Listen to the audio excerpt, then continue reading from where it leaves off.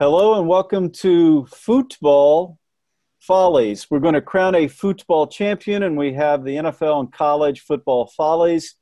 Hi, I'm Phil, along with Ari and Andrew. Welcome to AAI, the podcast on the business of analytics and pro sports. Hey, Andrew, how you doing? I'm pretty well. How are you, Phil?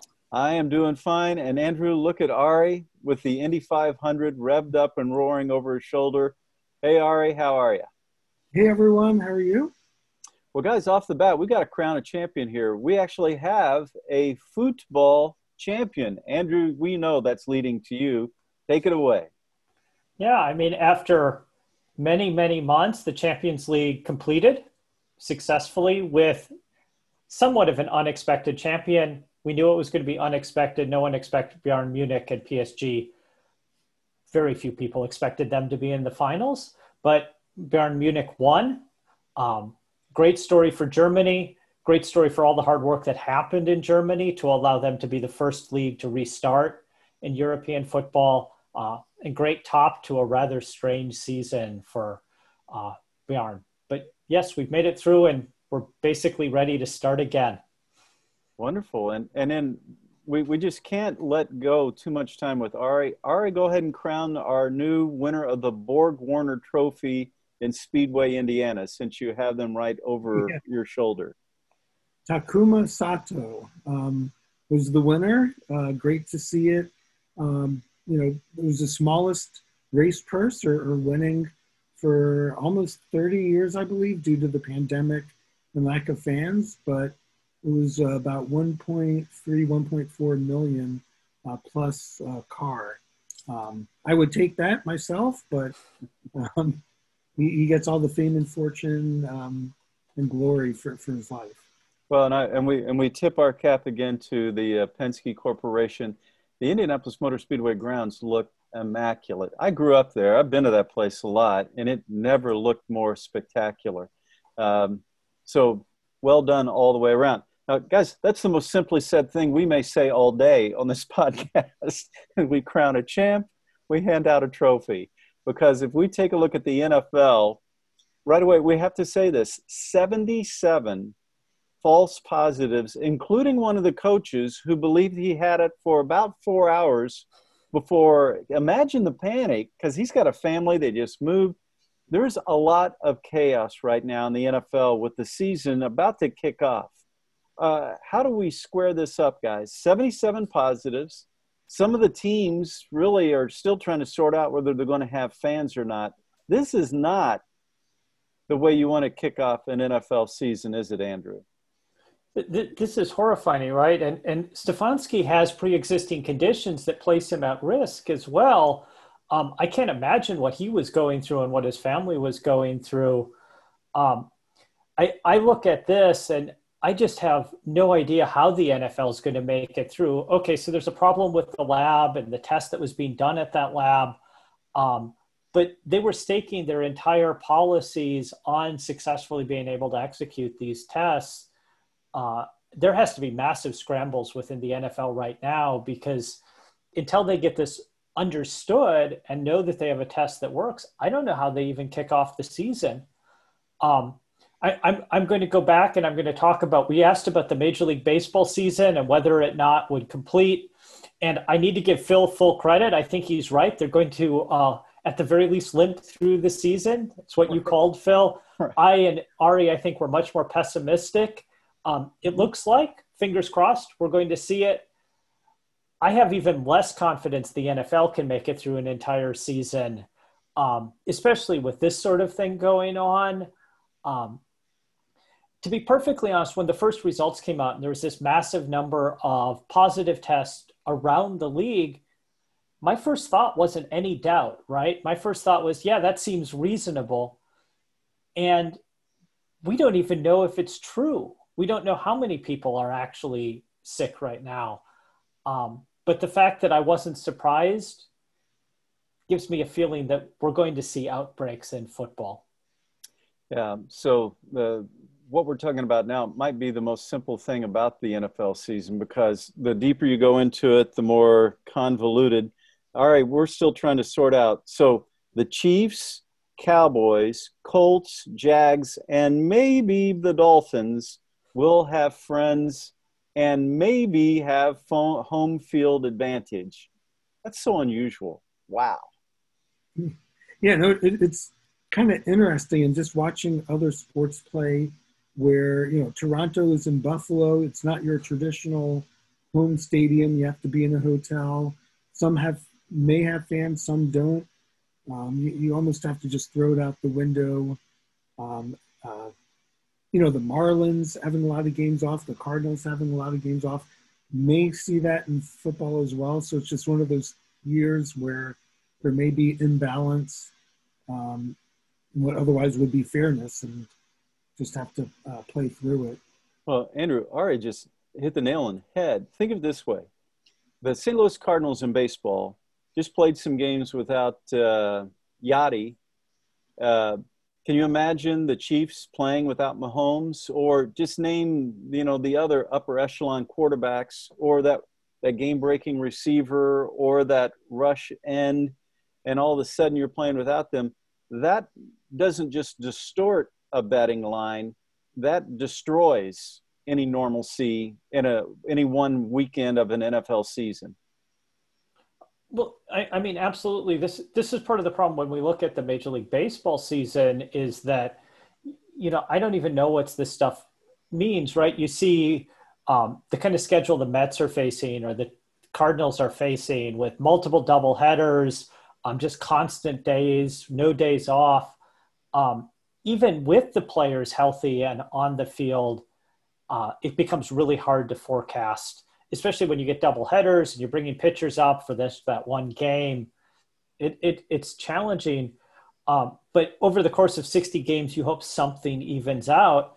The NFL is all about one game. And yeah, you're right. If Pat Mahomes goes out for, the first couple of weeks, and all of a sudden the Chiefs start in a hole, what happens to them? And then even worse, I think, from an NFL perspective, is what happens if he goes out in that first round of the playoffs and isn't able to perform? What does that even mean about the eventual champion of the Super Bowl? This is a weird time. I see lots of people doing forecasts for lots of different sports, and there's so much uncertainty right now. Yeah, it's a really tough time to be sports betting. Well said. Now, guys, think of this: we're fans, and we work in the industry. The link of fantasy and sports betting right now with pure competition it's the same. So let's look at and here's what I mean by that. Last year, if you look at the NFL season, I really enjoyed two storylines: the Chiefs' excellence, of course, Andy Reid, Mahomes on the field, excellence. The Buffalo Bills, in terms of pure competition, were just a thrill to watch compete. That was a phenomenal, good story to watch.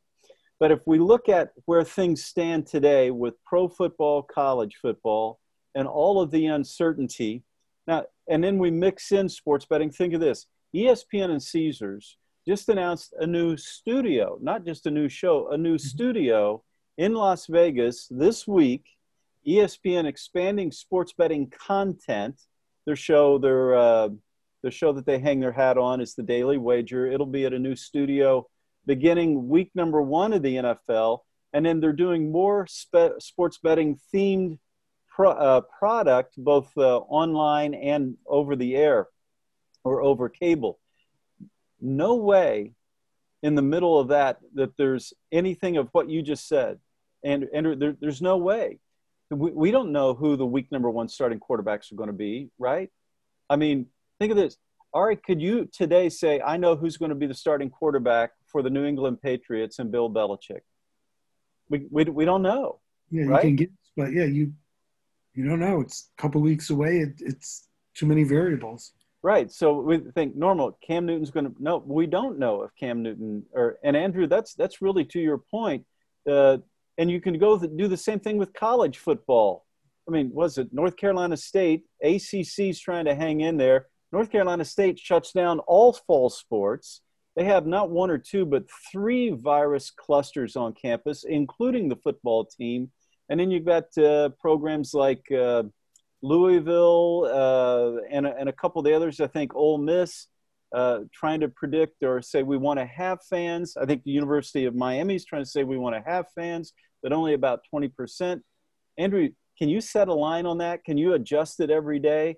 Can you calculate all of what that mayhem means to sports betting and football as we enter the season? I mean, can you set a line? Absolutely, right. And I can be tracking what the fans are saying. And I mean, for a lot of fans, I think you can continue to bet and try to do well. I think a lot of fans bet on their team, their favorite player, in part because it gives them a little more enthusiasm. I think this is much harder for the professionals, right? The ones who are looking for an edge, the ones who are building really complicated models behind the scenes, trying to take into account everything, including the weather forecast, right? I think it's much harder for them to place their bets at the beginning of the week when it's so much more uncertain, right? There's always risk. The NFL always has had injury risk. You'll have players unable to compete on Sunday because they got hurt during the week. I just think you're going to see more of that. I'd like to go back a little bit because you talk about the Daily Wager and the ESPN studio, and we do have to acknowledge that one of the reasons the NFL is the most popular sport in America today is not just sports betting, but fantasy betting. And one of the things I've seen really interesting is people are beginning to talk about their fantasy football leagues. And I've seen a number of people who have been running leagues for 30 years. And they're saying they're refusing to run the league this year because of the uncertainty in exactly this. And what their concern is, they believe if they were to run the league, they'd destroy friendships over the fights about what do you do when my star quarterback isn't available this week, or I picked the Patriots defense as my defense, and it turns out that their middle linebacker and captain is unable to go, or 5 players on the defense are unable to go. And I think this is a real risk for the people who are doing this in what is supposed to be friendly competition, that you almost need the NBA's plan of how do we mitigate against a COVID outbreak just to manage a fantasy sports league right now. You know, guys, we knew about a month and a half ago that we'd get into something like this at some point, right? Where all these storylines, the news of the virus, the pure competition, playoffs, meaningful games, sports betting, fantasy would all merge or morph at one time. We just didn't know it was going to happen this week in the manner in which it has. Good point, Andrew. That's great stuff. And in fact, it's not just here in the States either. We opened by talking about soccer in Europe. And before we get into halfway through the Major League Baseball season, we have to talk about KBO. This could be one of the worst weeks for the virus in Korea, and critical for the KBO. There were, I think, over 300 new cases, and the most were in Seoul, which is where most of the KBO teams. So let's call that an exaggerated view of what could still happen to Major League Baseball. And Ari, that is a tough, and in fact, that's an ominous way of saying we are halfway through the Major League Baseball season. And so, Ari, you get the first word. We're halfway through. What's your dominant thought right now, halfway through the MLB season? Yeah, well, a couple of thoughts. Well, with MLB, it looks like things are still going strong. There have been, the Cardinals, Marlins shut down for extended periods, and they just cancel or push games off into the future, and we'll figure it out. So they're kind of plowing through. There's been a rash of pitching injuries, probably due to, the shortened or lack of, traditional spring training to get players ready. But those are some of the dominant thoughts. Well, we may want to talk about Anaheim in a bit, but, the low of them compared to the high of the Dodgers is remarkable. And then looking at the KBO, my thought on that is 324 new cases. And I look out my window, I'm in Lincoln Park, Chicago. I don't know the numbers, but we have more than 324 cases probably within a square mile of my home. and they play kickball without masks for like 2-hour games, all close by to each other. So my thought is kudos to Korea for taking things seriously. Well, guys, halfway through, the Los Angeles Dodgers look like it's going to be the Dodgers against everybody else in the World Series. They're strong and deep, and they finally got out of Walker Buehler an outing. And we've been tracking him because we believe him to be not only their best pitcher, but a real linchpin for the season. He struck out 11 in 6 innings. Fellas, I watched him, and I was thinking, I'm seeing greatness. Andrew, the Dodgers really look strong, and acquiring Mookie Betts from the Red Sox looks like a stroke of genius and certainly worth every penny. Oh, yeah, absolutely. I mean, it was one of the best teams over the last couple of years, and they just got stronger in what they did. It's an astonishing team right now. Absolutely. Well, and so we're talking about pitching, and we'll bounce back and forth. If we talk hitting, all right, we've got to go to the guys in your backyard, the South Side Hitmen or back. It's amazing what Abreu has led and what the team has done and what Abreu is doing right now. The White Sox are legit. They're in this thing. Yeah, it's great to see also that their record follows suit. They have, some veterans. They have, some youth, Moncada, Anderson, Koichel. They've done a lot of good things, and it's good to see, Abreu have that breakout, but a lot of people surrounding, they haven't had the easiest schedule either. But, it's great that there's a good chance we'll have 2 playoff teams in Chicago. Yeah, and I'm fascinated by Abreu. 7 home runs in 7 games. The club, 27 home runs in a week's worth of games. That is really rolling the pole. And those are good stories. So here's the Dodgers, the favorite. The White Sox are emerging as one of those young teams that's a surprise. On a personal level, perhaps the biggest surprising individual player this entire season is a guy who plays right field for the San Francisco Giants. And Ari, you know him well from when he first entered the league. So take it away, partner. Yastrzemski, not the grandfather, but his grandkid.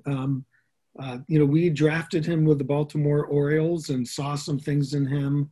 It's great to have the same name as somebody, but we saw that, this person could develop into an everyday major league player, and he certainly has.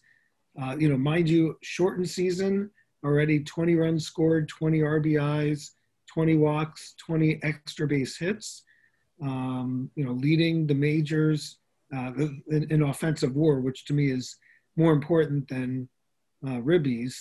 And, the only player just behind Fernando Tatis Jr. with 28 runs scored and leads the National League with 23 walks. So put it that way, he walks a lot. He gets a lot of extra base hits. He scores, which is a credit to his teammates. So, yeah, I really enjoyed seeing that. And just to do a shout out more for the Orioles and the selections, Dan Duquette, myself, many others did. I saw this interesting stat. We were talking about the Dodgers.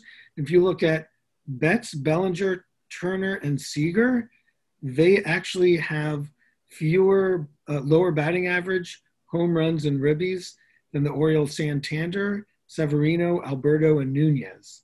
So you don't have to be on a big league team or have all the media following you to be just as effective. So I'm proud of some of those lesser known people that are going to grow into players that a lot of will will hear. A lot of them may be traded from the Orioles, or a lot of them may have success with the Orioles, but you'll be hearing those names in years to come. And Yastrzemski is a great one as well. Well, and amazing for the Giants and for the O's. A week ago, guys, I mean, with the Giants, I thought they were down for the count a week ago. But a week later, here at the halfway point, and things get very seriously, very quickly in big league baseball, the Giants appear to be at least on the fringe, if not in the hunt the rest of the way. We'll see, because each week has brought surprises and the pressure's on big leaguers. I love this time when we get close to watch big leaguers play, and it's been fun to see them perform. Now, a couple of trends here. Andrew, analytics trend. Catchers are being paired with the same home plate umpire more than ever in the recent history of Major League Baseball. That sounds unusual, but there's an explanation for that, right?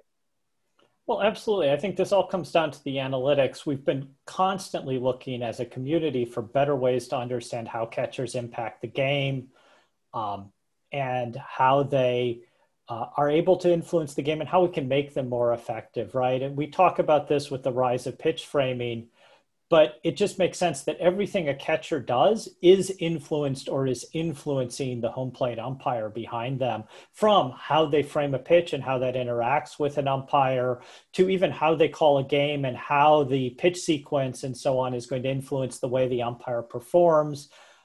We know the umpires are human and they're not all equivalent in the way they call strikes or the amount they call strikes. And so it makes sense both to understand what the umpires are going to do, what their tendencies are, and how to take advantage of it, but also how the umpire reacts to the way the catcher catches the pitch. And even the umpire's familiarity with the catcher is going to influence their ability to call the game. So it makes perfect sense to take advantage of those sorts of things. As you understand one another's tendencies, there's obviously advantages. Yeah, guys, I like the way we sift the numbers to just see what we can get out of them. But all right, there's another explanation in this, and it has to do with what we didn't know would be an unintended consequence of the cluster. And that's that just the same crews are there with the same guys. Mm-hmm. It's really interesting. We didn't know that. We weren't thinking that back when we had summer, spring training, right? Yeah, no, that's interesting. You know, you do the battery of the catcher pitcher, but you could also do the battery based on who the umpire, the home plate umpire is. And, you know, getting familiarity with, you know, one of the unwritten rules of the game, which has gotten a lot of popularity and discussion this week, is umpires not just calling balls and strikes, but kind of learning it the first batter or two during the game, where they set, you know, they kind of set the pitch. Or in other words, they paint themselves in a corner where if they call a pitch a strike, they almost feel obligated to keep it up to be consistent the rest of the game. But when you have the same, you know, crew, umpiring crew, you know, they repeat at home plate, you know, you already established that. So that could affect dynamics as well. A couple of the biggest surprises of the season so far, the Orioles. Ari, thanks for helping us dig in there. Mike Yastrzemski with the Giants. David Fletcher with the Angels. If we were to talk about two of the most all-around successful contributors offensively this year at the beginning of the year, I don't think we would have said Mike Yastrzemski, right fielder of the Giants, or David Fletcher, the third short second baseman for the Angels. But we have. And then, guys, we were talking about this before we went on. I live here on the West Coast. I love watching the Angels because on any 5 to 10 minute during their broadcast, you get to see Mike Trout followed by Anthony Rendon followed by Shohei Ohtani. That's phenomenal. They're three different kinds of hitters, and anyone that loves baseball, watch an Angels game and just sit and watch how those guys do it. Okay. Trout rarely swings the first pitch, but then about once every 2 or 3 games, he clobbers the first pitch and it's usually gone. So he serves warning. Rendon has an approach that is textbook. He's aggressive, but he's so calm and relaxed he's so simple in his approach. It understates just how talented he really is. And he drives the ball. He gets his pitch, he drives it. And then Ohtani, I look at him and say, you know, he's a big guy. He's not a little guy, yet he nearly runs as fast as Trout. He beats out infield. He and Trout put a lot of pressure on infielders. You bobble the ball, they're safe. And then Ohtani this past week was kind of interesting. One day he was clearly pulling off, and he leaves the party early with his lead elbow, shoulder, and hip. And it was obvious to where the Angels broadcasters were mentioning it Mark Gubazza and Victor were talking about it. Literally the next day, his first at bat, he drives one 440, and you could just see that someone had mentioned something to him about, you're pulling off what, and that's just how talented he is. Think that he makes one minor adjustment and he nearly hits 450. They're amazing and a lot of fun, and I enjoy that just as a fan, as someone who's in the industry. All right, let's transition to the NBA playoffs and NHL playoffs. And in the NBA, all right, we'll talk about just up the road from Chicago and Milwaukee. Giannis is amazing. He's the first in playoff history to average 30 points, 15 rebounds, and 5 assists through his team's first 4 playoff games. Garnett, Kareem Abdul-Jabbar, and Wilt the Stilt, they all did it through 3. Giannis, amazing. But he's not the only guy. Luka Doncic, the third player in NBA history with a 40-point, 15-rebound, 10-assist game. Barkley and the Big O, Oscar, did the same thing. The NBA playoffs are advancing to round 2, not quite yet, but it's been a pleasure to watch some of those games. Guys, just a quick observation from each one of you. How much have you had a chance to play, and what has fascinated you so far about the first round of the NBA playoffs? I mean, I'm just blown away at how well they're playing, how exciting the game is. I mean, we talked about it a little bit last week. The ratings are down. The NBA is hurting from a TV perspective, but I think the game's the most fun it's been in years. So I think that the thing that still strikes me is that difference, that disconnect between what people are watching and what's actually happening on the court. And then, Ari, if you were to sit down and watch an NBA game, what would you be looking for right now the rest of the playoffs? Well, I've been following it very closely with my son, watching while working, but mostly watching 6 hours a day. They're really thrilling. You got the overtime buzzer beater. You get players just doing fantastic. All around. The one disappointment was a couple teams, kind of out early, either 4-0 or 4-1. So I was hoping to have some of the rounds go deeper. But yeah, we're talking about the Bucks. They have been dominant last year, this year. So I think they're an exciting team to watch. Yeah, the Pacers were one of those teams that went 4-out, but they're missing their all-star big man Sabonis. In the NHL playoffs, we're on to the second round, and we can really look at the odds-on favorites to get to the next round, but it's not always that simple, is it, Andrew? No, and this has always been my disconnect in the NHL, and I'll be honest, I have not modeled the Stanley Cup playoffs, in part because everything's so up in the air. I don't even know how you handle the way they're playing in a bubble and the risks that may be there and so on. Right, but people are looking at the Islanders, Lightnings, Knights, and Avalanche to advance. And when you look at the odds in Vegas, right, they're overwhelming odds in favor of these favored teams. But if you go back and you look at the NHL playoffs and you try to model it, it's oftentimes much closer than it really looks like. NHL games are hard to model. It's such a low-scoring sport. It only takes a couple mistakes on the part of the favored team or a couple of exceptional plays on the part of the underdog to completely transfer a game. And then all of a sudden you have a completely different series.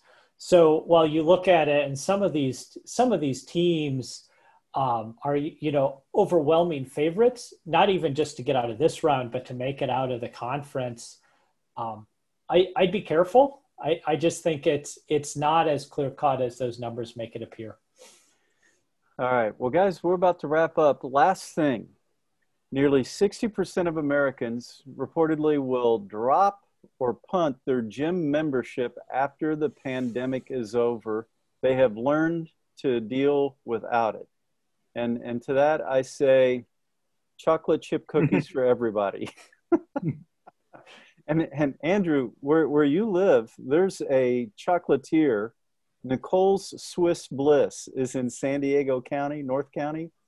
And she is a Swiss native living here in the States. You need to look up Nicole's Swiss Bliss.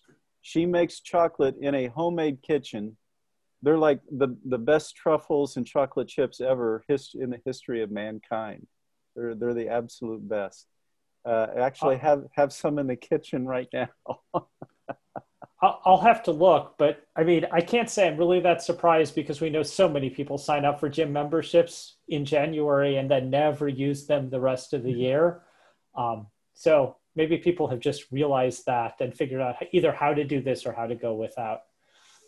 On the other hand, it sounds like it's hard to get a hold of dumbbells if you're looking for setting up your own weight training in your house. Well, guys, that'll do it for this week. We're in the thick of it.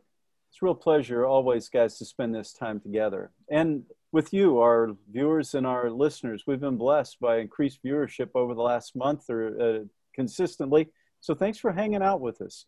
We'll catch up with you in a week when we're just about a week away from the National Football League getting underway, college football about to get underway. And then as we go deeper into the last 2 weeks of the baseball season, this will only have a more fun, all the more to talk about. That's it for right now. We'll say goodbye to Andrew and Ari. Thanks, guys. Thanks for hanging out with us. And that's it for us here on AAI, the podcast about analytics in the business of sports. Bye-bye now.